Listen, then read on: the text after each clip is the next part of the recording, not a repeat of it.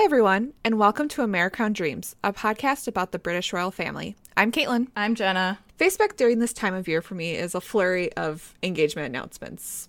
I don't quite know what it is about this year, about the holidays maybe. It makes people want to just commit to each other, but it's something that everyone does, even royals. That's why on November 16th of 2010, my hopes were a little dashed as I saw a tweet from Clarence House come in that Prince William was engaged to Miss Catherine Middleton. Like many, my jealousy quickly abated when I realized through Kate's adventures with William that I was finally going to live through having the first commoner in 350 years marry an expected future king. This made it even more fascinating, and an obsession began. Today on our episode, we'll do a dive into Will and Kate's engagement that finally killed Kate's misnomer as Waity Katie and finally gave her the title she earned along with William's heart, Princess.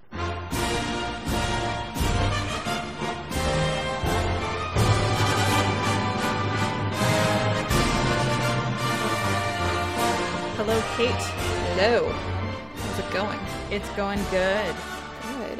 I am just hanging out in my elastic stretch pants, cozying up. I have these flannel jammies that I break out at this time of year, but you've told me a little bit, you've teased it to me, that you have something that should intrigue me as a person who really likes to wear warm clothes.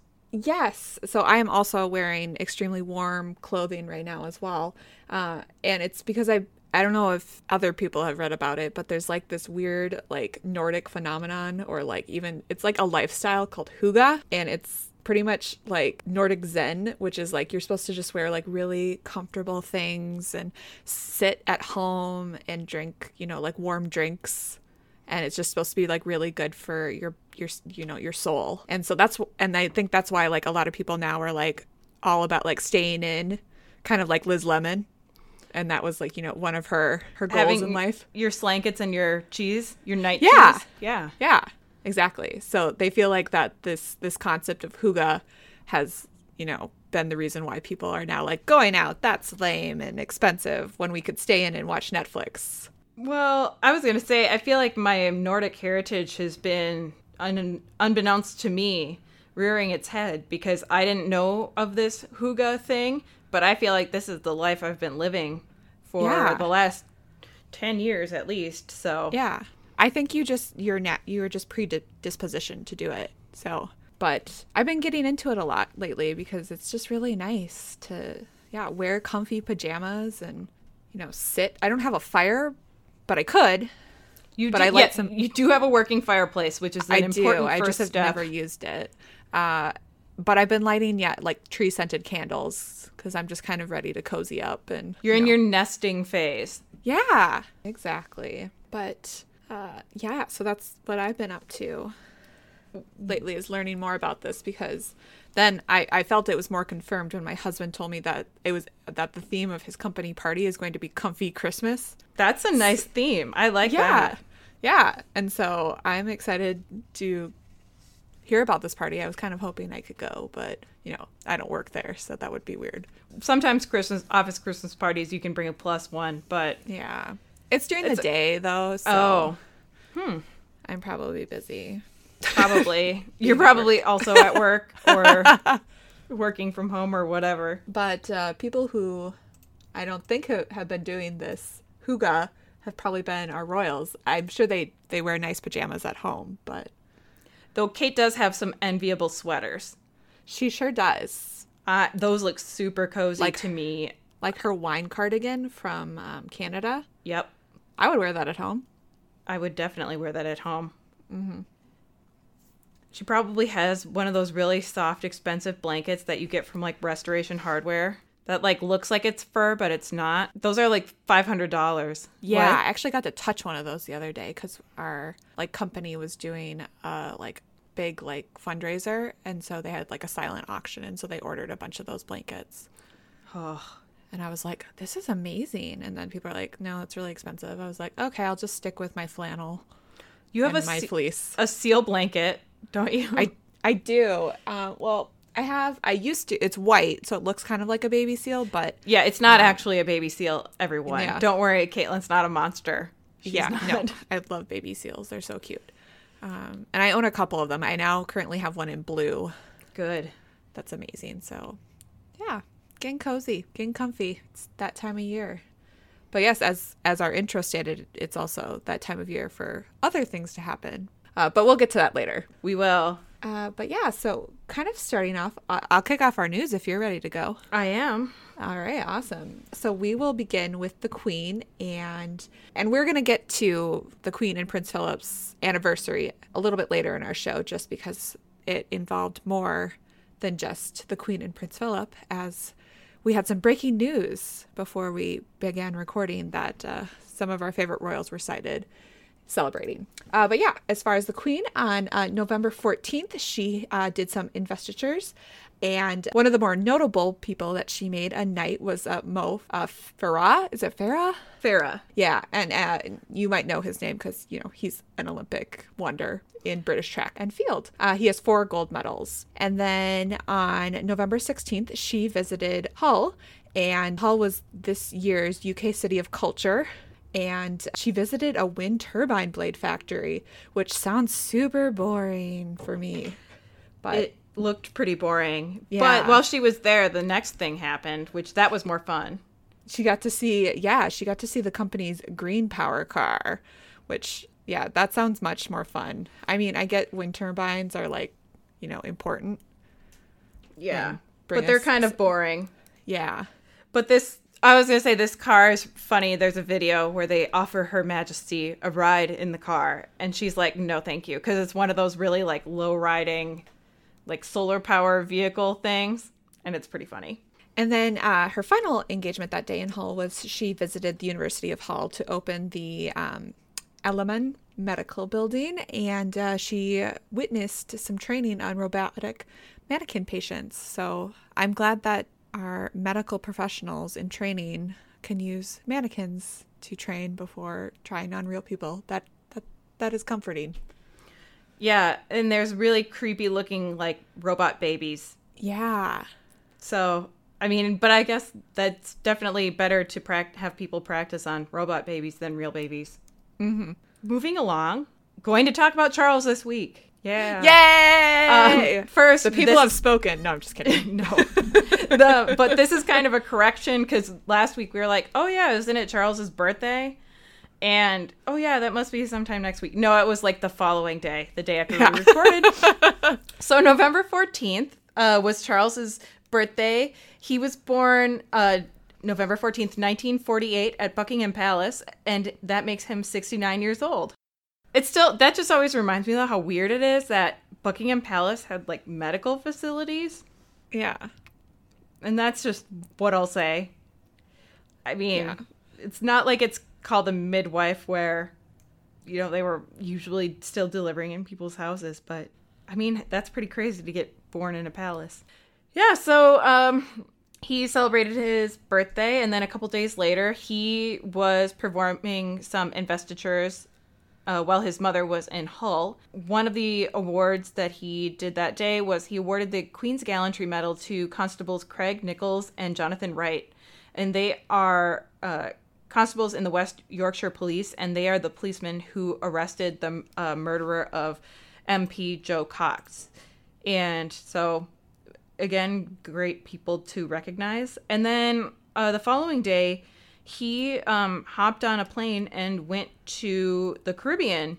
He started in Antigua and Barbuda, and then I believe he went on to the British Virgin Islands the following day. And he is visiting those locations to kind of get a handle on the devastation that was caused by Hurricanes Irma and Maria in the region earlier this year, and then also to meet various people who live there and the assorted charities that he otherwise is associated with. So I don't know if he's back in the country. I think he is because of tonight, probably. Yeah, and like I follow one of the Chris Jackson. He's one of the photographers who follows the royals around, and he's actually married to one of Kate's, Natasha Archer, Kate's kind of stylist, which is kind of crazy that his job is to like be a press photographer, and he's already back. So that's how I always know where sometimes people are, because I'm like, oh, he's not following them anymore. They must be back home. That makes sense. But that was a quick trip to the Caribbean. Yeah. if that's the case. But yeah, tell me what William did. Yeah. Well, what William did was on November 15th, that was a terrible way to say November 15th. On November 15th, that was much better. He unveiled the National Action Plan Against Cyberbullying. And this was part of the Royal Foundation's Task Force on the Prevention of Cyberbullying. And he got to go to Google headquarters in London for the task force final meeting. And I'm very jealous he went to Google. And then he went to YouTube Space London to talk about the plan and unveil it. And they talked with, Prince William spoke with families and children who have been affected by cyberbullying. And essentially, he just talked about how it's just kind of a weird thing that no one's really had to tackle before, obviously because of the internet. Yeah. And hasn't really been something that people have had to deal with. And also just kind of get companies to commit to further action to support and protect young people who are obviously very impressionable and need good support, and also to just don't listen to the trolls. Right. It used to be that people would have to write things about you on the bathroom wall. Right. And you weren't even guaranteed to see that. But now, they can come into your home and say really mean things to you. Yeah. When all you want to do is be sitting under your covers reading Harry Potter books. Right. Ugh. I'm so happy we didn't have that to deal with. We were at the very early stages of it. Yeah. I do remember there's a Lifetime original movie made Yeah. on this topic with Alexa Vega, I believe, of Spy Kids. Yes. What is it called? I can't remember, but hold on. Isn't it like oh, I don't remember, but I gotta look it up now. In the vein of all cheesy... Odd Girl Out. Odd Girl Out. There it is. Yeah. Oh, in the vein of all cheesy, amazing Lifetime movies, she's like, I don't know, I can't remember why she's being bullied exactly, and it rarely makes sense in the real world anyway. But I can't remember if it's one of those, like my favorite, because in all of those movies they're like, she's having sex way too young, but I don't know if that's the case here. Or if it's like, she's a loser because she's not having sex way too young. But anyway, it's all dramatic. Yeah. And I remember watching it and thinking it was amazingly cheesy. Yeah. No, I'm going to have to classic. I'll have to look that up. Well, on the other, the other Prince's calendar on November 14th, he was out with one of his charities he works with a lot, the Terrence Higgins Trust. And in recognition of the HIV Test Week, he was at an HIV testing pop-up in Hackney. And I think it's funny that the slogan for this campaign is called "Give Us the Finger," or something. And it's really about getting your finger pricked for a blood test to test for HIV. But there's a photo of Harry where he's giving like his pointer finger is the one that's up, but you can tell he's like having a laugh at the slogan. Yeah. And he's having a good time. And I really think it's cool that he, has repeatedly publicly taken HIV tests. This one isn't as glamorous as that time he took one with Rihanna, but, this was pretty cool. Yeah. And I would like to give a shout out. There was a woman who was like kind of doing the test with him and helping him do the test. And she had a fabulous dress on. And I would like to give her a shout out because I think it was beautiful on her. And also reminded me of a similar dress that Kate has worn before. So I just wanted to, if you're listening, I'm sorry I don't know your name, but I loved your dress. Also, please email us and tell us everything about Prince Harry. And also where you got your dress. Yeah. Those are two things of great interest to us. That would be great. Now on to, back to Kate. So Kate was on November 14th. She went to the Hornsey Road Children's Center in London. And this was the event she was supposed to attend in September when it was suddenly canceled because she had morning sickness because of royal baby number 3. So it was nice that out of probably a lot of events that she had to cancel, that at least she was able to make up this one, since this was the one that was probably, the most affected since it was literally canceled that morning. And there are probably a lot of people very excited to see her, but probably understood that they didn't really want to see someone that sick. No, especially the fact that there are small children there. Yes. So while she was there, she met with family and also some of the families who have benefited from their support services, including a lot of prenatal health care. So that obviously is something that Kate has a lot of experience talking about. Also played with cute babies. That was also a nice thing to see.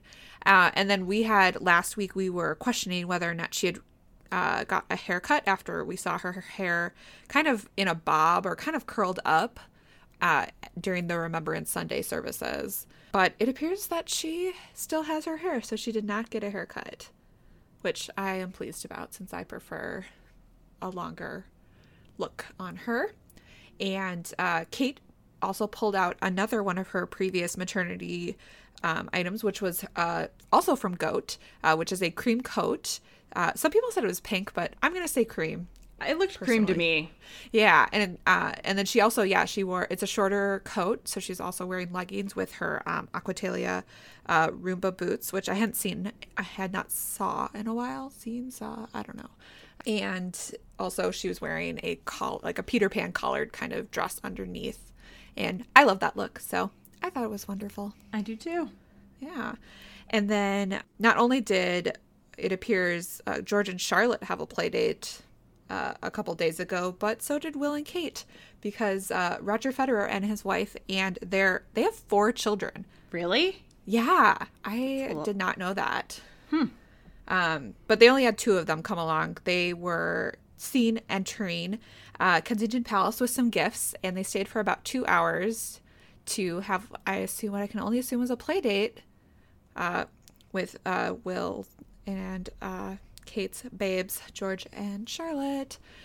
So it appears that they have, some celebrity friends. So I'm glad that they can do that and they can have a little social call and hang out with people, and that it is an attractive tennis player, since Kate not only loves tennis, but also may think Roger Federer is a little dreamy, even though she always says it's her mom that has a crush on him. Which, both things can be true. Yeah. I mean, you can also think that a guy is hot who your mom thinks is hot. Right. It's not unheard of. Yeah, I'm wondering, or maybe Roger was running a tennis clinic for George and Charlotte, because Kate knows that she has to really keep up with Serena's new daughter. Yeah. And so she's like, all right, Roger, listen, we've got £100 riding on this. They're going to play each other when they're 5. And we need to make this happen. So why don't you make sure we get some technique drills going? But moving on to Meghan, we've got quite a bit of news. Not all of it is particularly relevant. One article that I saw in the Express was about, I've called it Time to Watch for a Watch. So we all know that when Prince Harry and Prince William each were given the chance to select a piece of their mother's jewelry to one day give to their future wives. And I've heard that Harry selected the Princess Diana's engagement ring and then was gracious enough to let William use that to propose to Kate. And obviously it's on Kate's finger. So Harry has his mother's Cartier watch that she was always wearing, it seems. And so now people are wondering if that watch is going to show up on Meghan's wrist. And it is, or apparently she already kind of owns one of these. She bought herself a newer, a brand new one, when Suits was given a 3rd season, kind of as a treat yourself. Yep. And it's really funny. She said she splurged. She had it engraved on the back, to MM from MM, which I want to live that way. I'm going to start just giving myself goals. And it's screw that. I'm also a person who can give gifts to myself. Next time I buy something dumb on Amazon that's that I don't need, you can have the option for enclose a note. I'm just going to be to Jenna, love you from Jenna. Self-care, self-love. It is all, it's a thing. Yeah. So I don't know if next time we see Meghan out in public, keep your eyes peeled, and you might get a clue as to when. I mean, that will be pretty official, and I wouldn't be surprised if she did end up, wearing the watch when it does become more official. And I'm wondering if anyone spotted it when Meghan was seen arriving in London this past Saturday. There's not too many details, like it's not super confirmed that she was, but several news outlets said that she had been seen coming into London. So my first thought was, oh, is she in town for the anniversary celebrations or what's going to happen? But we'll get to that a little bit more. Yeah. And then other just kind of small pieces that suggest that she's getting ready to make the move permanent. She's apparently attempting to get clearance for her dogs to come live in the United Kingdom. There's a lot of different laws out there that different countries have about like how you can have to bring animals over. Like my sister-in-law, her parents live in Italy for half the year, and they have a dog, and they can bring the dog back and forth, but it has to have like I don't know if it's like a passport or something. Yeah, some sort of verification. Right, because otherwise the dog has to be put into quarantine, and that can be, it kind of depends on the country, but that can be up to like 3 months. Yeah. And obviously, like, there's good reason. They don't want, like, invasive or anything kind of coming out of whack, or they don't want, like, a really sick dog coming into the country and, causing problems or anything. But, yeah, so she's trying to work that out. And then... Yay. Yeah, I know. And so I can't wait. What if her dogs are, like, play a part in the wedding? Nope, that wouldn't be allowed. They wouldn't be allowed to be ring bearers. They should, though. Yeah. I mean, that would be amazing, but unlikely. Yeah, but in bow ties, they'd be so fancy. I know. We can certainly petition for it. Yeah. And then the other small news was that the woman who is Meghan's body double on Suits has posted publicly that Meghan is leaving the show and kind of confirmed it. We'd heard that she and her co-star weren't going to be returning for the 8th season, and so they weren't renewing their contracts. But this again is another sign that that's really what's happening. Yeah. Finally, I want to know. Oh, go ahead. I was just gonna say, like, I want to know, like, what she needs a body double for, like, what type of stunts. I think like, it's do you think it's like? So in Love Actually, Yeah. when yeah. Okay. I think it's like that. Obviously, she's not naked, and they're not like lighting boobs or anything like they do with Martin Freeman, and I can't remember the actress in that scene. Yeah. But where they just have people stand in so they can do the lighting and stuff, and then they'll have it's somebody of her rough like height and other things, and then also so that they can like shoot, other shots that she doesn't necessarily need to be in, but like gotcha, that kind of stuff. So like if the camera's behind her and you just catch like the hair, sometimes that's what they'll do to save money, or if like, she has a conflict or something and they want to get things done quickly. So I think that's what they mean by body double. Then this is the funny kind of last article, which is, I'm just looking at the Vanity Fair piece, and it's called Prince Harry's Ancestor Reportedly Executed Meghan Markle's Ancestor. And so this is kind of one of those funny stories that crops up when they start digging into the family tree of the royal suitor. And so obviously Harry is related to Henry VIII. And so he famously ordered the execution of a lot of people. One of those people was a man named Lord Hussey, 1st Baron Hussey of Sleaford. Which is a great name. Yes. I just like also 1st Baron Hussey of Sleaford. And so apparently Lord Hussey was trying to overthrow the monarch. And so Henry VIII had him beheaded. Hussey was the great-great-great-grandfather of Captain Christopher Hussey, who would later become a founding father of Nantucket. And then 10 generations later is Thomas Markle, Meghan's dad. So... Whoa. So, yeah, I mean, But I really like the end paragraph of the Vanity Fair article, and I'll just read the whole thing. So, as jarring as such a headline might be to any of us, imagine what it must be like for Meghan and Harry themselves. Meghan scrolling through her phone at the kitchen table while Harry waits by the toaster. Babe, have you been online today? No, why? Well, I guess this is saying, your ancestor executed my ancestor? I don't know. Harry flinches. Oh, God. Well, yeah. Harry takes his toast out. So, should we do Stranger Things or Mindhunter tonight? End scene. I just like that I'm not the only person writing Meghan Markle, Harry fan fiction, obviously, so. At first, I thought that when you were reading it, that they were going to go in the direction of, like, Meghan's been actually plotting for, like, to get revenge. To, like, revenge. That's hilarious. That would be the movie version of it. Like, this is for hussy! Yes. How dare you take my wealth and lands? Oh my gosh, but that's really funny. Yeah.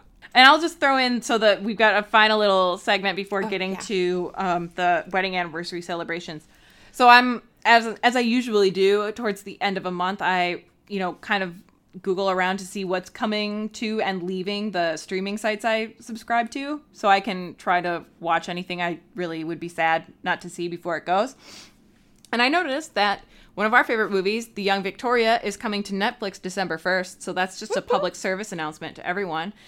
And then another thing I saw is coming to Hulu December 1st. And I put a link to the IMDb in here. So, Caitlin, will you watch this movie with me? Yeah, I'm going to click it right now. I'm very excited. Oh my God. Yes. 1,000,000 times yes. So this is a movie called A Princess for Christmas. It was made in 2011, and I'm pretty sure it was made for the Hallmark Channel. It is about, this is the storyline. Jules Daly is struggling to raise her orphan niece and nephew, Maggie and Milo, alone. But it isn't easy after getting downsized out of her antique sales job, while Milo rebels against the death of his parents through petty theft.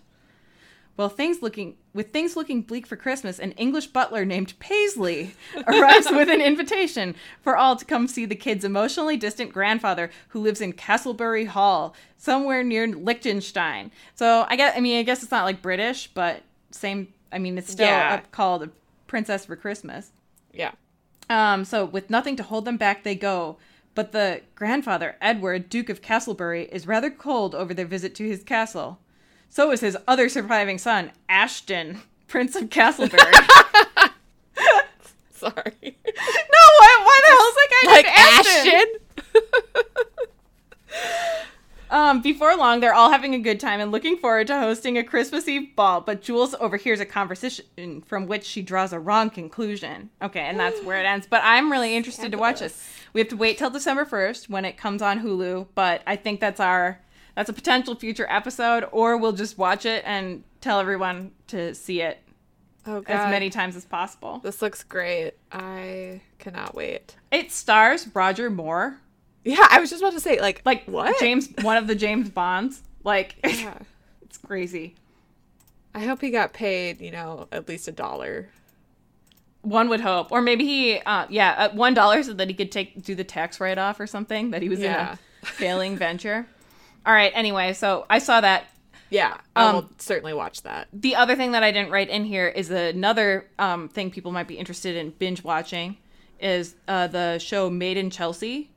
Hulu will also be getting all 13 seasons of that in mid-December. And that's the show that is like, it's like Towie, but it is Posh Kids, and that's got Pippa's brother-in-law as one of the stars of that show. So I'll be watching that as well. Okay, so on to the wedding anniversary. Yes, 70 years today as we're recording on November 20th. In November 20th, 1947, Princess Elizabeth married Lieutenant Philip Mountbatten at Westminster Abbey. And it's their platinum anniversary, so they have the longest royal marriage in British history, which is a long time. It is a very long time. I mentioned to my husband last night, because I was looking at Instagram before bed, and they posted a lot of new portraits, and I was like, oh my gosh, guess how long they've been married? And he didn't guess. And I said 70 years. And he goes, wow, that's a really long time. And then like 30 seconds passed and he like sat down on the bed and he goes, that's a really, really long time. I was like, thanks. Yeah. I'm glad you're contemplating like your own mortality and like the fact that you might be stuck with me for 70 years. I guess that's okay. But I understand it is a really, really long time. It is. And so it's like people like get excited when it's like, we've been married for 40 years. We've been married for 50, you know? Yeah, like, that's an insane, length of time. And it's so long. Yeah, but as I was mentioning, they have some photographs that came out. And so this is, these were taken by the British photographer, Matt Holyoake. And they were taken earlier in November in the White Drawing Room at Windsor Castle. And there are a couple scenes. One is just in the drawing room, and then the other was in front of a textured platinum backdrop as like a nod to, the fact that this is their platinum anniversary. And they look really cute together. They look really in love still, which is cool.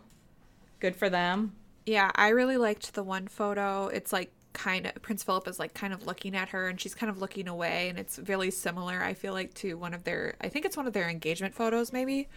And I was just like, oh, I just love it because it's obviously not a perfect recreation, but I think it captures the essence of their beginnings. Still crazy about each other after all these years. Yeah. And you liked her dress a lot? I did. I can't say that about many of her dresses.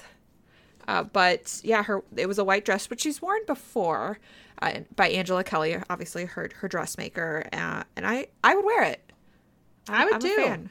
Yeah, I really liked it. I think it was beautiful. Yeah, it's kind of a tweedish almost. It had a little sparkle to it, so I think she wore it for her during her jubilee. That would make a lot of sense. Yeah. Yeah, it's very kind of like bridal, but I mean, it evokes bridal, but it's obviously not a poofy bride's like wedding dress. So definitely. Really liked it. They're just nice photos. And then what I knew before today was that they would be celebrating their wedding anniversary with a private family dinner. And then we got some more pictures to show who was at that dinner. So we saw Will and Kate arrive. And Kate was wearing a familiar dress that she wore even a few weeks ago. Her Diane von Furstenberg, Zarita dress, which is that black lace dress. And also she dug into the Queen's jewels for a debut at least for Kate, of the 4-row Japanese pearl choker. That not only the Queen has worn, but also Princess Diana wore in 1982 during a state visit to the Netherlands. We didn't obviously get a full look of the entire outfit, but I'm sure someday we might. Yeah, so she was sitting in the backseat of a car in those photos. And then we saw, again, I had speculated when I heard that Meghan had arrived in London on Saturday, whether or not she would be attending this. The photos of the Will and Kate leaving the party showed that Harry was with them and no Meghan. But it's really funny because the three of them were like crammed in the back seat of the car. Yeah. And Kate's in the middle. She's like, God, I called shotgun. You heard me. That's why I think she's wearing that really fluffy coat. Yeah. Because she's just kind of like, I need a buffer.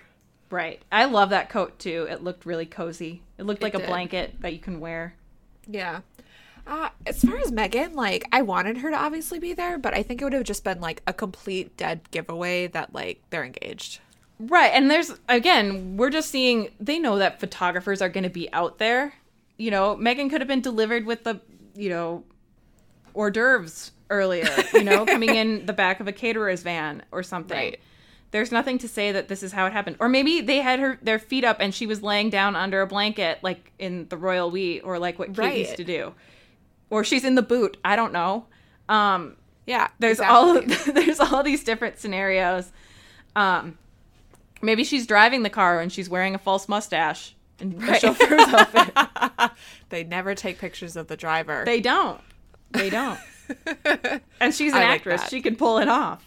Yeah. So I don't know. I mean, but again, most of my speculation in like saying she could be wearing a false mustache is just I wish she were there, but I can also understand her not going because again, it's such an important event. They don't want to take any kind of spotlight away from the Queen and Prince Philip on this day. Mm-hmm. And also, I feel like it would be she would maybe feel a little awkward going to such a big event, without the public ring on her finger. So. Oh, for sure. Like, people would just be like, oh, okay, you're here. Like, is this happening? Is it not? And it would have been gotten out. Exactly. But yeah, congrats. Congrats to them, for sure. Liz and Phil on 70 years. It's a very long time. I'm just going to keep repeating that to myself. Yeah. I too spoke with my husband about it last night, and I was like, that's a long time. I was like, Paul, if we ever reach 70 years, I was like kind of falling asleep when I told him this. So looking back, I'm kind of like, that was a little, what I'm about to say was a little morbid. I was like, I want us to be somewhere really, really nice, like warm, and then I think we should die. Yeah, that he's probably like, oh my god, like he's probably afraid you're gonna be like those old like I don't know, like old kings who when they died they'd like make their spouses be buried alive with them. Like that's really what he's afraid of. Like you're gonna tread. Oh my gosh. No, I'm suggesting like on an episode of Baywatch, probably the only episode of Baywatch that I remember from my childhood, where this couple like who is just like, whatever, let's just die together, we'll jump off the roof. So yeah, that's kind of what I was imagining, but we're like married for 70 years, so I don't know how we'd get on the roof. Well, I'm saying this is like, I think evidence of the fact that the movie The Notebook has ruined our generation because everyone was talking to me, I hadn't seen it, and people were like, oh my god, it's so romantic, and I'm like, at the end I'm like, they die, spoiler, yeah. Sorry guys, like how is that romantic? Like, she doesn't recognize him, and then they die. Like, right. Awful. But they had a long, beautiful life together. And then it was kept in misery because she couldn't remember him. And then they die. And it's like, why can't we just watch the part where Ryan Gosling is hot? Right. And ignore the parts where... Yeah. That's true. That's like my next door neighbor, I feel like I've mentioned this, my next door neighbor, back when Titanic, when we had it on VHS, it had 2 tapes because it was so long, and she would just only watch the first tape. She never watched the second tape where like the ship went down because the first tape was great. So she just watched Jack and Rose fall in love, do it in an old-timey car, and then like, we hit an iceberg, and then it's like, okay, bye, and then just rewind and watch it again. Like, why do you need to see the sad part of the movie? You don't. I'm fine with living in, just not even knowing. Right. So I don't think I'm on your husband's side. I don't appreciate the morbid fascination with like. But now, like, thinking back, I'm like, that's really terrible. I don't know why I said that. Well, Paul, if you're listening, Caitlin's sorry. She didn't mean it. Don't worry. I won't be like, 70 years, Paul. We did it. Time to go die. Mm-hmm. No, we will not do that. No. Okay. Well, shall we shift into our main topic? Absolutely. So obviously we can spend a whole episode talking about the Queen's wedding, and we hope that we will get to do so. We kind of want to shadow some events that, are kind of more of what's happening in Harry and Meghan's courtship, though. And there was another really important anniversary, as Caitlin alluded to at the top of the episode. And this was the anniversary of the engagement, at least the engagement announcement between William and Catherine Middleton. And so we're going to kind of break down some of the details of the engagement, and then we will finish this segment by talking about what we think it might mean for Harry and Meghan. So I'm going to start talking about the actual engagement. And as most people... When most people found out about it, and we now know, the engagement itself took place several weeks before, in October 2010. There's no exact date out there, really, but I did find one outlet that I think honors you and says that it happened on October 20th. Ugh, I know. I was like, it's my birthday. Yeah, so I would like to think that they got engaged on your birthday. During that time, Will and Kate had been on a week long, like 3 week long holiday in Kenya, and they were there with friends, and so they were kind of just taking a break from it all, and so then again, there's not really a record of the exact location where it took place, but most people think it took place like one of two places. There's one that is on kind of a nature preserve, and it's got like really luxurious tents and everything. And then there's another story that says that it was in a secluded log cabin at the foothills of Mount Kenya. So I don't know where it happened. I don't think they're ever going to tell us. But I feel like it would turn into like a memorial where people would just be like, okay, I'm gonna go propose there too. And people already have done to both of those places from what I've seen. When I was Googling trying to figure out exactly where it was and whether, there was more definitive information on one over the other, both were kind of marketing themselves as this is the place where they got engaged. So I don't know, but they both looked beautiful. Oh, absolutely.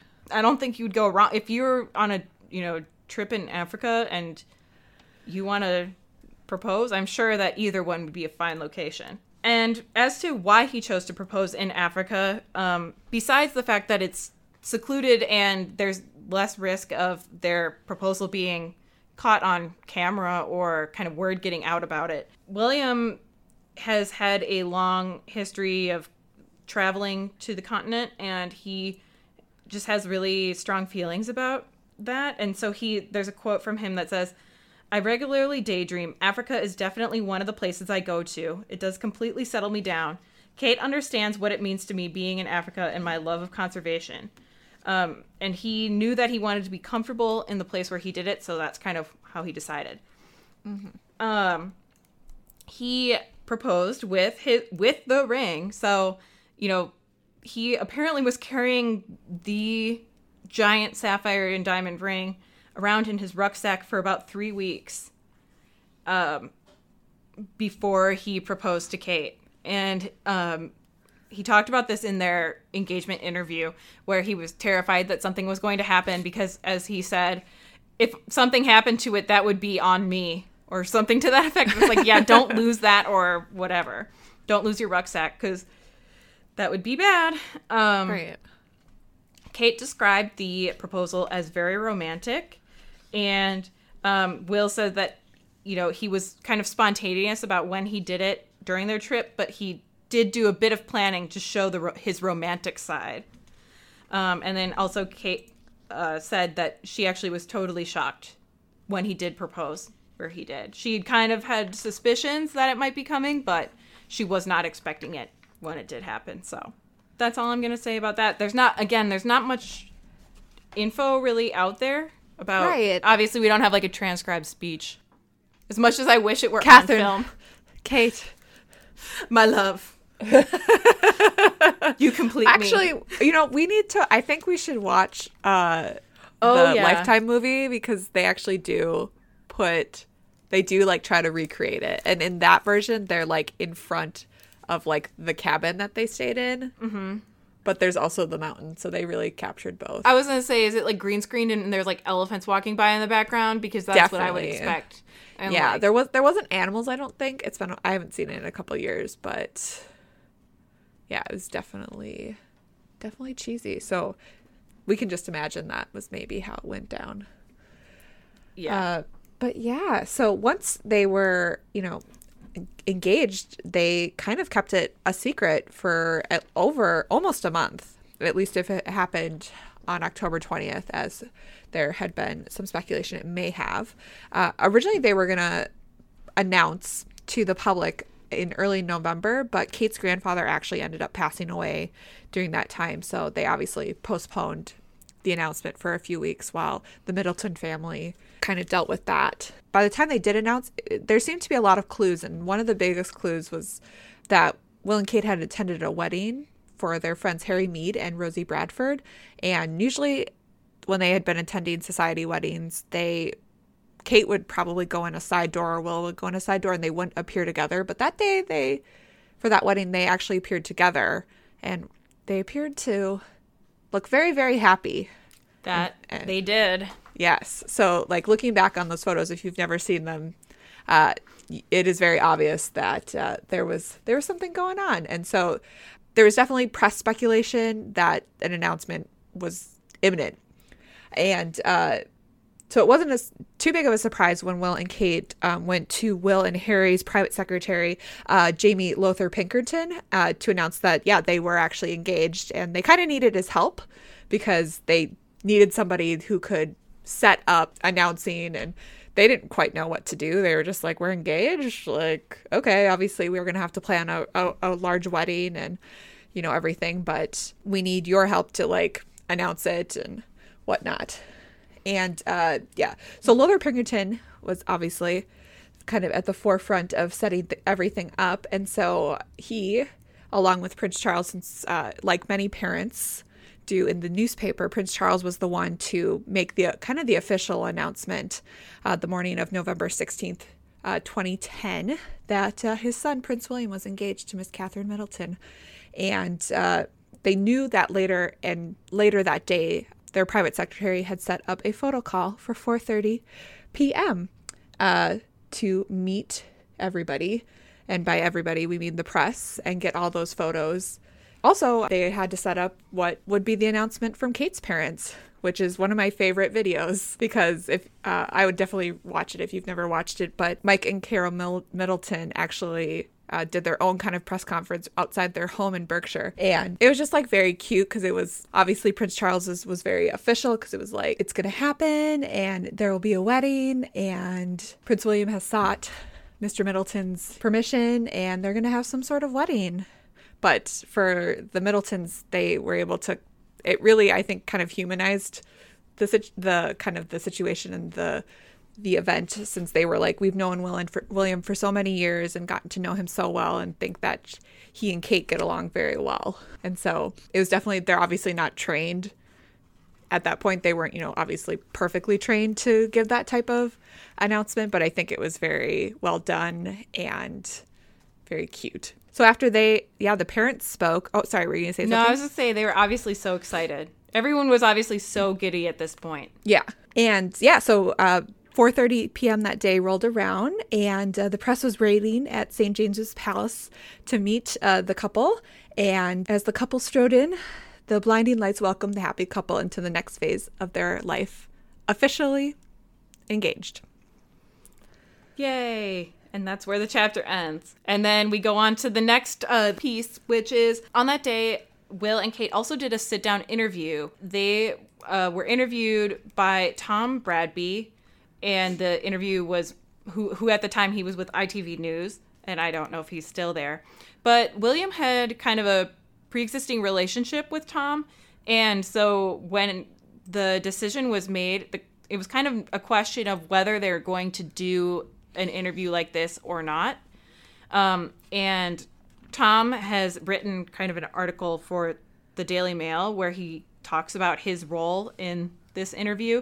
And he mentions that he thinks it was the fact that William had developed a sort of trust for him and kind of knew that Tom wasn't going to come out, just guns blazing, asking all of the hard questions without any tact or without any, deference for the fact that Kate wasn't really media trained. So they decided to do this. Tom got the call that day from Clarence House, and they said, Tom, it's on, you're on.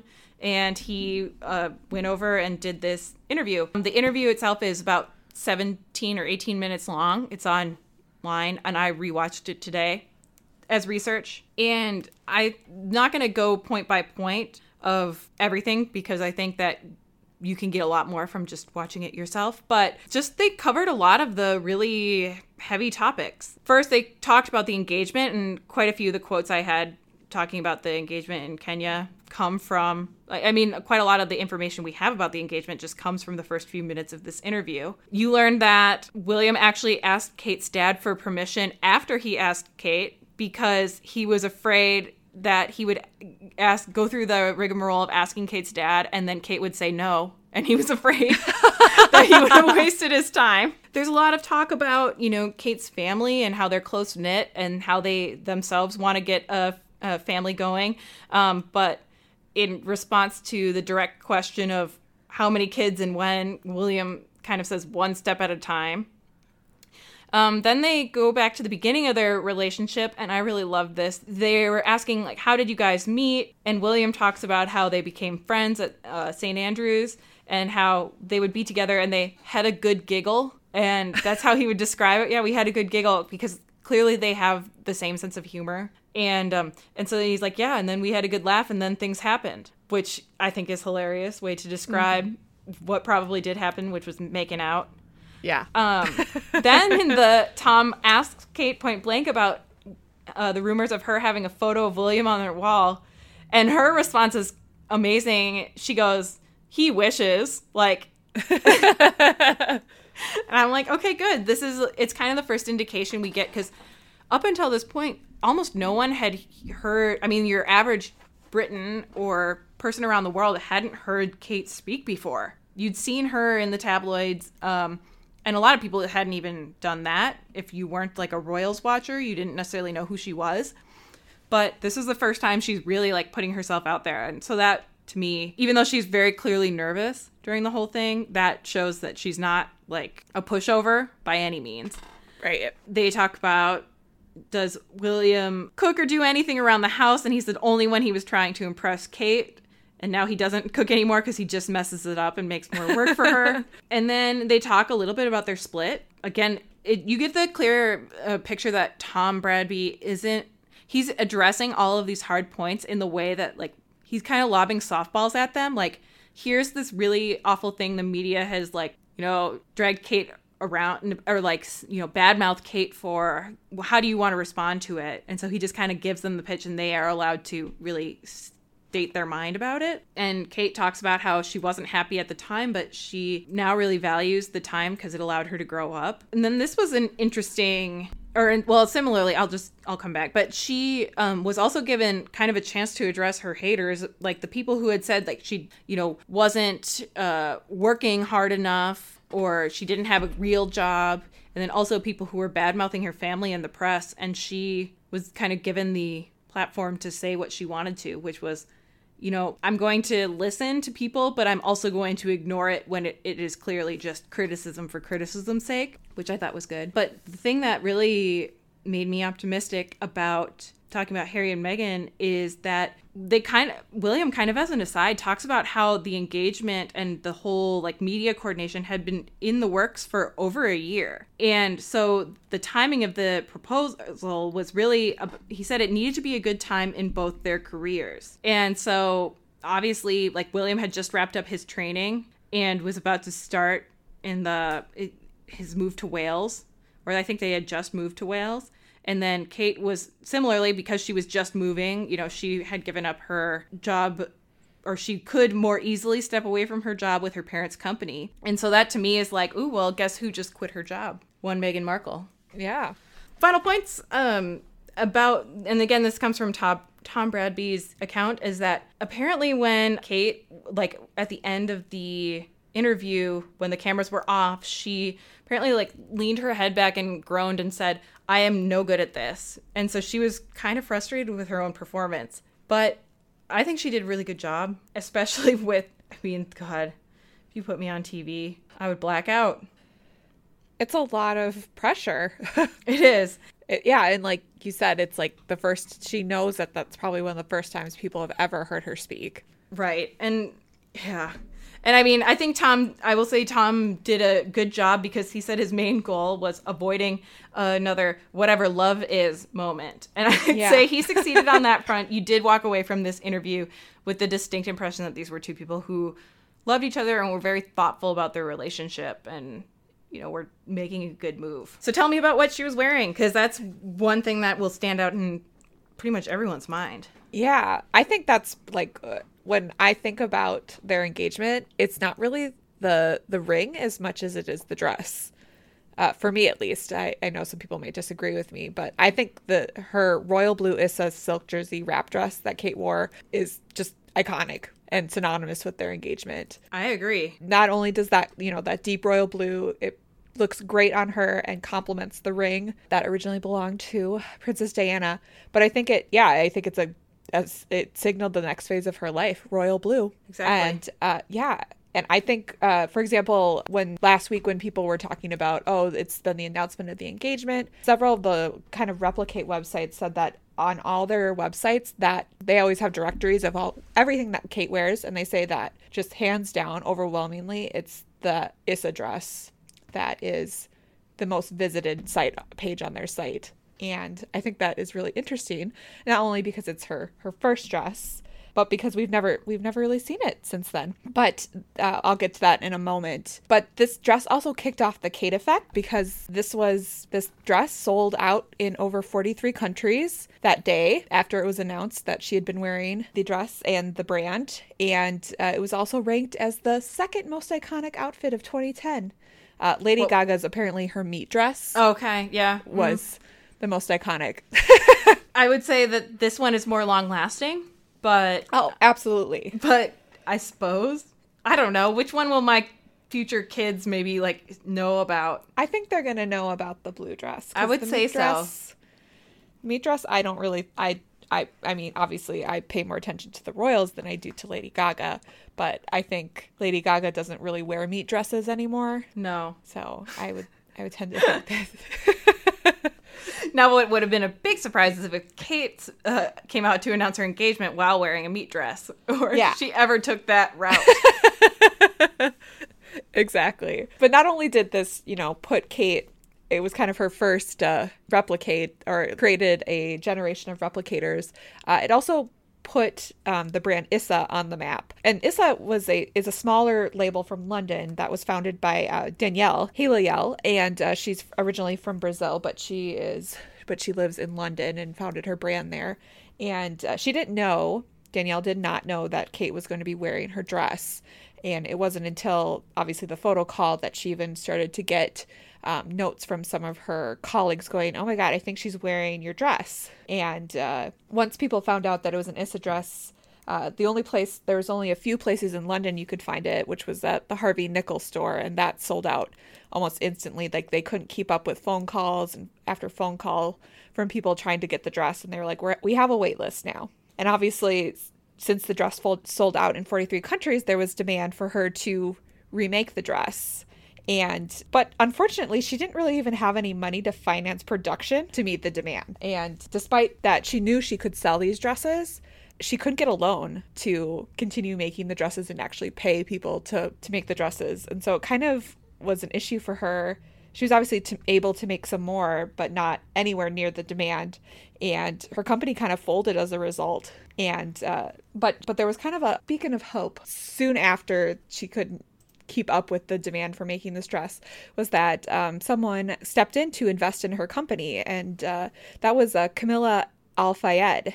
And she offered to buy a 51% stake in the company. But if you notice that last name, it sounds kind of familiar. And that might be because she is the sister of Dodi Al-Fayed, who was Princess Diana's companion the night she died in Paris. And also he died in the car crash. As we've noted in several other episodes, the Al-Fayed family does not particularly like the British royal family and thinks that they had something to do with the death of Princess Diana and Dodi. And so now that they are slightly invested in Issa, we probably will never see Kate in her blue dress or in the Issa brand again. So I think that's kind of interesting that kind of came weirdly, she wore this dress, they invested, and now she can't wear it anymore. Yeah. Well, I don't know. Do you think she would have worn it though? I mean, I'm thinking of it. It's such an iconic dress that it really couldn't be reworn. I wouldn't be surprised if it as soon as she got done with it, it was sent to be preserved so it can be shown in a future Buckingham Palace thing. Oh, absolutely. And I've always just wondered if she would ever wear it in a different color, because Pippa has worn it in red. Yeah. Before, and Kate had before obviously she was engaged, she'd actually worn Issa quite frequently. And it seemed like it was kind of her go-to designer, and then just kind of disappeared. Obviously she wears, a little bit more couture brands now and everything, but there's definitely a reason we don't see her in Issa. Yeah, that makes a lot more sense. Yeah, I mean, I would have not necessarily said like she would never wear it again, because I mean, for example, her wedding dress is, Alexander McQueen, but obviously she wears Alexander McQueen other clothing all the time. And so you would maybe think she would wear something else Yeah. And like the one thing about Issa, like that dress is, it's like a wrap, like it's a really comfortable dress. So it's like something that you could wear, and the entire Issa line is like meant to be something you can kind of wear. You can wear for formal, but you can also dress it down. And right. So that seems to be kind of something Kate would gravitate towards too, but no more. But I think Issa has now completely died once Danielle Hilaliel left the company. Once the Al Fayed family started to invest, she kind of lost control, and she founded another brand, but we haven't seen Kate in that brand, so who knows? But it's very similar to her original Issa line. Well, we'll see. We'll keep our eyes peeled. So after that initial frenzy on the 16th, things, didn't completely die down. There was still, kind of royal wedding fever. More and more details about the wedding date and other things were being announced. And about a month after the announcement, their official engagement photographs were released. And these were photographs taken by photographer Mario Testino, who kind of has a good relationship with the royal family. He'd taken several photos of Prince William, Prince Charles, and Prince Harry before. And so he was kind of tapped to be the guy for this. They had kind of a more formal aspect of the shoot. And during this, William was wearing a blue suit with a blue tie. And Kate was wearing a white cream dress. It's called the Nanette dress by the brand Reiss. I think that's how you pronounce it. Reiss. Yep. The thing that she looked amazing in this. Her hair I don't think has ever looked better. It's so good. And really the key of this is the ring really shines in these photos. These are a little bit more of like the formal posed ones where they're standing next to each other. It's kind of like prom photos, but way better. Where they're standing like with their arms on each other and like smiling warmly, but it's clearly not a natural stance. My favorite is the other engagement photo, which was actually taken after they had wrapped up the shoot for the day. So Mario Testino has kind of talked about this. After they had wrapped up for the day, Kate was wearing a more casual outfit. It was an ivory, you can only see the blouse in it, but it was ivory blouse by Whistles. And she and William were kind of standing off to the side in front of a radiator. I don't know why that's important. And they just hugged each other. And they were so like in love looking that Mario like grabbed his camera and was like, let's go with it or something. And they took photos, and you get the result is a picture where they genuinely just look so in love and so happy. Yeah. And they look like a normal, like obviously they're still like stunningly more attractive than most people, but yeah, it looks like it could have been something like a normal engagement photo like that.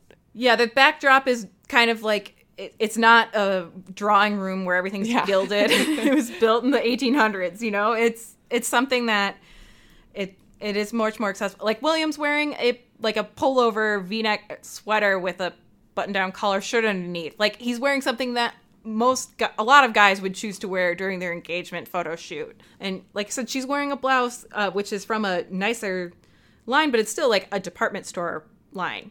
It's not, something crazy expensive. So yeah, I really love that one. And that's really all I have to say about the photos, but you can look them up because I'm not going to visually describe them all. But yeah, and I think a lot of people have seen them, but yeah, absolutely. So yeah, and then finally is just talking about some of the reactions to the engagement. Obviously, most of the world was thrilled about this because it was obviously, there's a commenter who gets to marry a prince. Like, what a better story to be told.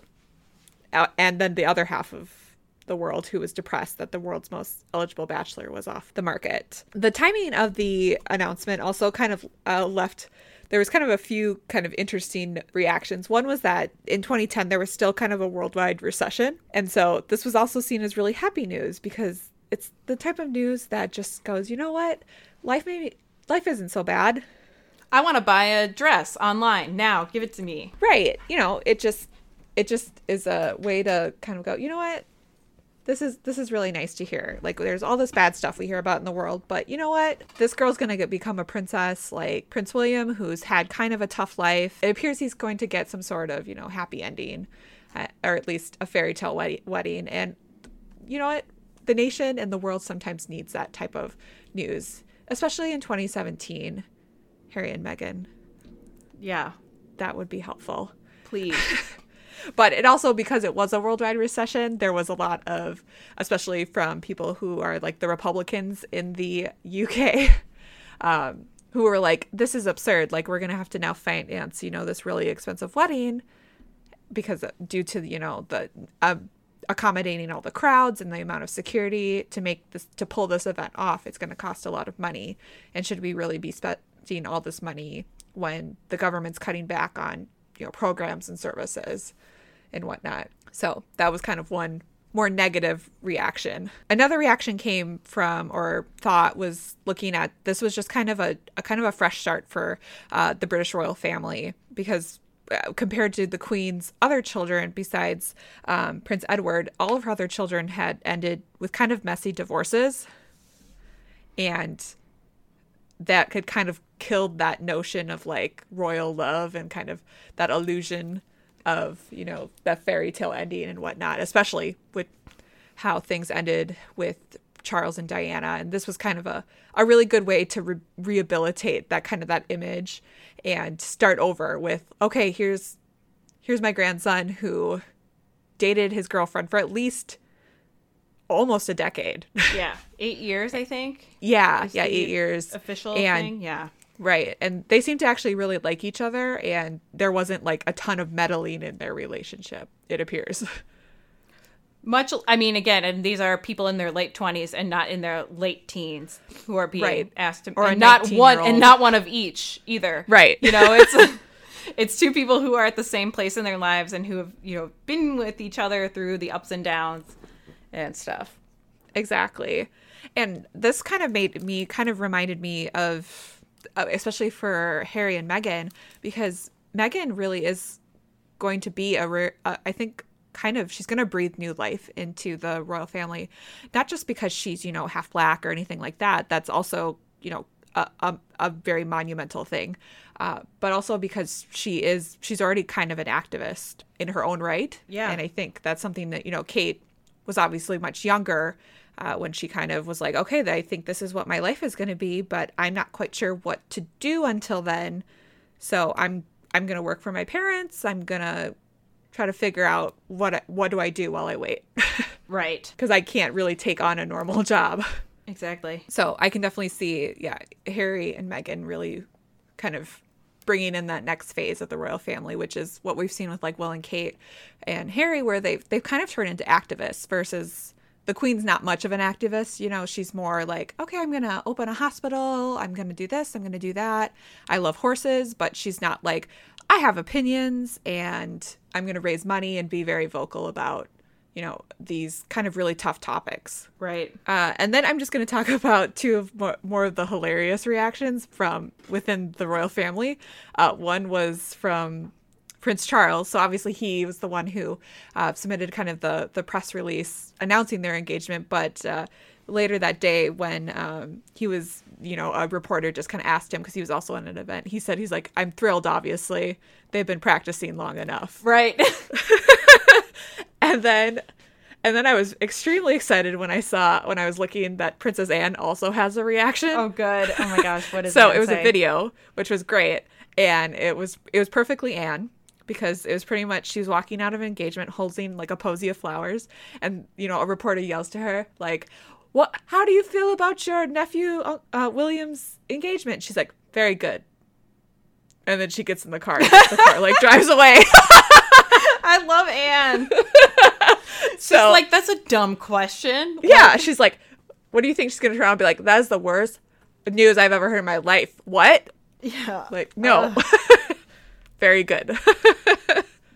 I mean, any hesitancy might be like, she, like, again, it was kind of a done deal. Like, people knew they were going to get engaged. Yes. William himself said it'd been in the works, just the technicalities of things had to line up. And so I wouldn't be surprised, like, if somebody, like, she had to remember, oh, yes, it's public, they are engaged. Okay, yeah, good, I feel good. Any kind of, like, hesitating, it's like, is somebody trying to trick me? Am I going to accidentally, like, blab a secret? Oh, no, it's public? Okay.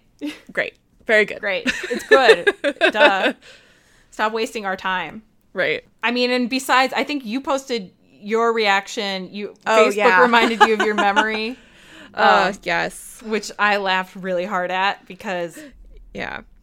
Yeah, so like in your Facebook memories, I have a memory from 7 years ago and it's on our Instagram. I took a screenshot of it it's the Twitter. It's like a link to the Twitter handle or like to the Twitter, to the tweet it just says boo from me. Yeah, and then there's but very long with exclamation points.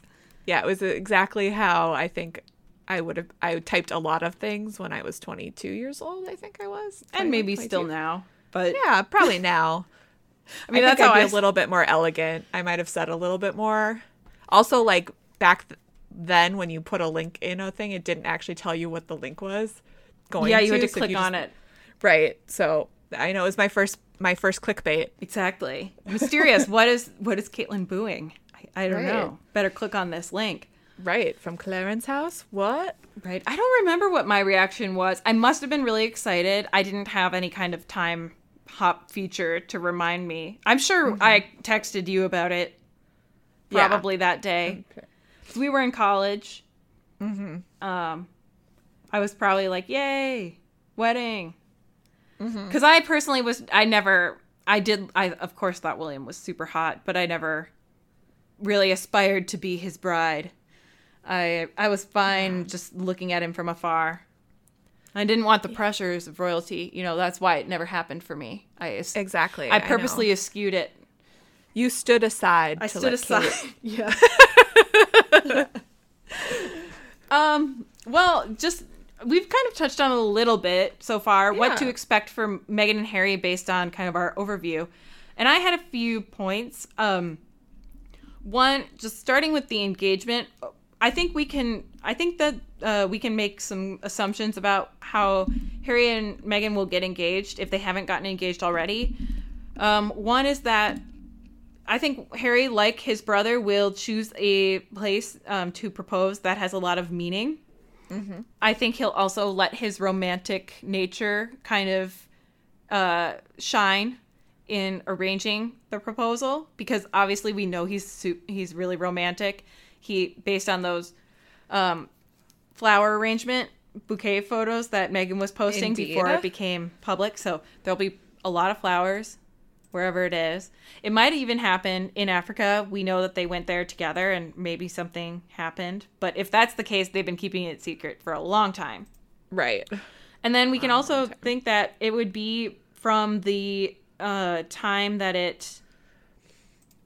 that the planning for the engagement itself might have been going on for a lot longer than between the proposal and the announcement. Like, it's probably been in the works now, for quite a while. Right. Even if the ring isn't on her finger, or if he hasn't asked. I think it's been, all the coordination, talking to reporters and other trustworthy sources behind the scenes. Right. Yeah, I even wonder, especially if I was in charge of kind of, being the logistics person, that I would have started already planning it when he issued the press release last year. Being so vocal about, her mistreatment and everything, because it's he never did that for any of his other girlfriends. Obviously, Meghan's a much more high profile person, so and has very different circumstances and had to deal with, trolls and all of that horrible stuff. But I imagine I'd be like, okay, if you're interested in doing this, okay, we're not gonna. Great. When shall I reserve the Abbey or whatever? Should I start making save the dates? Should I look for a good deal on Minted or right? Should I book you an appointment at David's Bridal? Right. I think the other thing, and there's an article that was in the CTV News, and they talked about kind of their predictions for the timing of the announcement, and they think that it makes most sense now, especially with the anniversary of the Queen and Prince Philip right now, and then Christmas approaching. So if it doesn't happen, kind of before the Christmas holidays, it won't happen then because the Queen's Christmas broadcast is so important. But they say that they would expect an announcement in the new year, an engagement announcement in the new year, and then possibly a summer wedding, an early summer wedding, so June or July. Yeah. And I think that makes sense. I wish it were now, but I guess the buildup is fun too. Yeah. Because even with Will and Kate, they announced on November 16th, but and like literally 2 weeks later, they're like, they're getting married April 29th. Well, right. We can definitely expect a quick turnaround, like from the announcement of the engagement to the announcement of like when it's going to happen and where it's going to happen. The other thing that I kind of thought is, Harry, so I do think that they would do a sit down interview similar to what Will and Kate did. Based on our, we saw that documentary about Diana, Our Mother, A Life and Legacy. You can kind of tell the difference between the brothers and how they approach, sharing things. William seems like a much more private person. Mm-hmm. Like he had said, like, they'll say, oh, what did your mom talk about, in the last phone call? And he's very tight-lipped about that. Harry seems a lot more forthcoming. And so I would imagine that he would do a sit-down interview just like William. Because a lot of people were surprised that William even did one to begin with. Mm-hmm.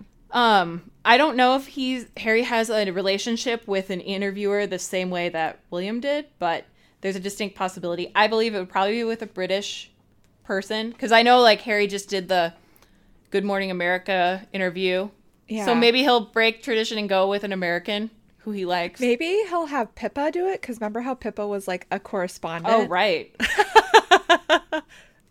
Wasn't she like Good Morning America for like a couple weeks or something? Yeah, she was. But I don't know about that. But for photographs, yeah. I actually do think that it's a pretty good predictor. I also think that Mario Testino would be a rational choice for Harry's engagement shoot, because he has photographed so many important British royal family like occasions, and he also was the photographer for Harry's 18th birthday portraits. So he and Harry know each other, and I think that if you've got to pick somebody to do the shots, obviously he did a great job with Will and Kate, and so I would think that they would trust him with Harry and Meghan as well. So yeah, I was gonna say, and then I was thinking, okay, well, what will Meghan wear? If Issa was Kate's go-to designer, I was like, well, I don't know that Everlane makes anything appropriate for an engagement shoot, so I don't know what Meghan will wear. Gosh, I don't know. I can imagine. For example, like Kate wore blue, which obviously complemented her ring, and also was what Diana wore at their photo call was also blue. I should have mentioned that earlier. So I'm just like, I don't know, because I feel like if she did blue too, it's like, is it too copycat, or is it able to stand with like, oh, she's wearing blue because her future mother-in-law did? But I don't know. I think it'll depend on what the ring looks like too. True. That's its whole other can of worms. Oh, I can't wait. I know. I can't either. I just have no idea. Yeah, I had one more thing, especially about the interview. Like, do you think they'll bring up her divorce at all? I do, especially if they kind of take the same tact, because like I said with Kate, they didn't gloss over it. They kind of alluded to Waity Katie. They talked about like the public bashing of her, work and her family as being, social climbers. But they did it in a really tactful way. And so I would imagine that, again, this is kind of a rare opportunity for them where they can really control the narrative, especially if they have a journalist they trust. And so I would imagine that they would, address that kind of in passing. I don't think they would dwell on it. Right. But yeah, exactly. Because I mean, like she's been pretty candid in her interviews. I mean, like holy hell, on the cover of Vanity Fair, it's like she's wild about Harry. Yeah, she is. Yeah. It's, you know, they are not your typical couple, and I can imagine that they have even like the harassment that she's received. I could see them talking about that.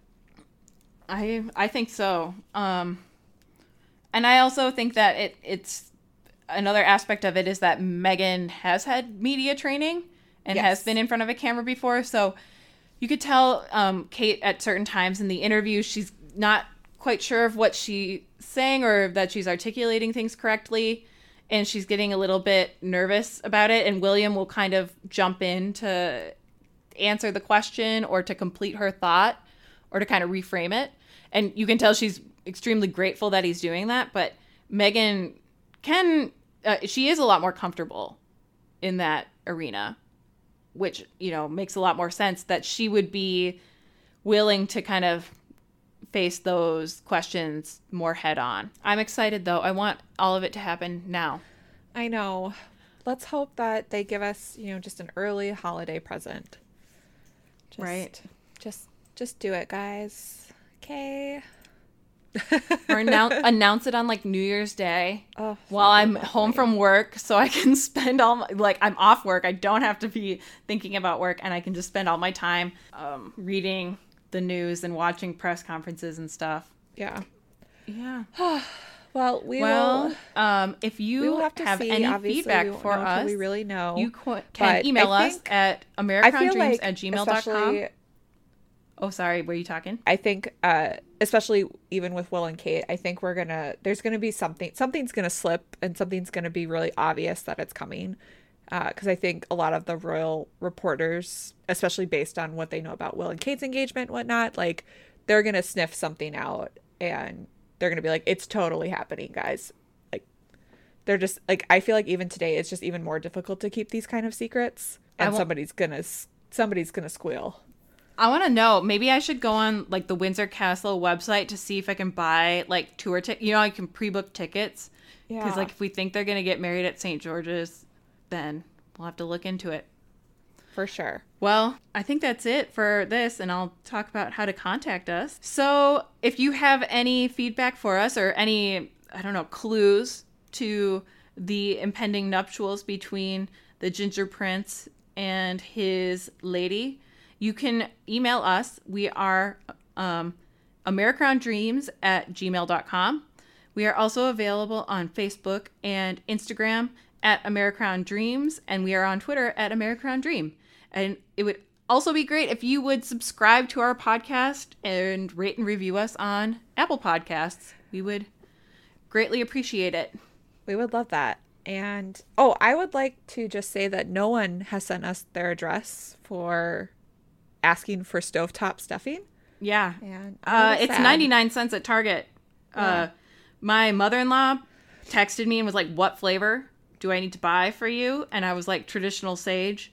And she was like, they don't appear to have that.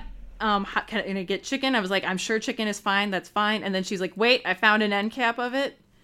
And so then I was at Target later that day and I was like, I found this end cap. And so I bought a couple boxes for myself. And then my husband's like, my mom got 2 boxes. I was like, I know. This is for me. You're this right. This is for post-Thanksgiving. Are you kidding? It's on sale. It's 99 cents a box. That's like 2 meals. For sure. Yeah, so offer still stands, listeners. If you would like us to send you a box of stovetop stuffing, we'll even put something else good in there. Like, I will buy you something else, a surprise.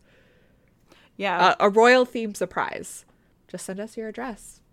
We promise not to publish it because we're not creepers. No, we're not. And we just want to treat you guys for being so nice and listening to our podcast. Woot. Well, thanks for everyone for listening. And if you're American, enjoy your Thanksgiving holiday, or we hope you did enjoy. I don't know when exactly this will go up, but yeah. All right. Bye. Bye.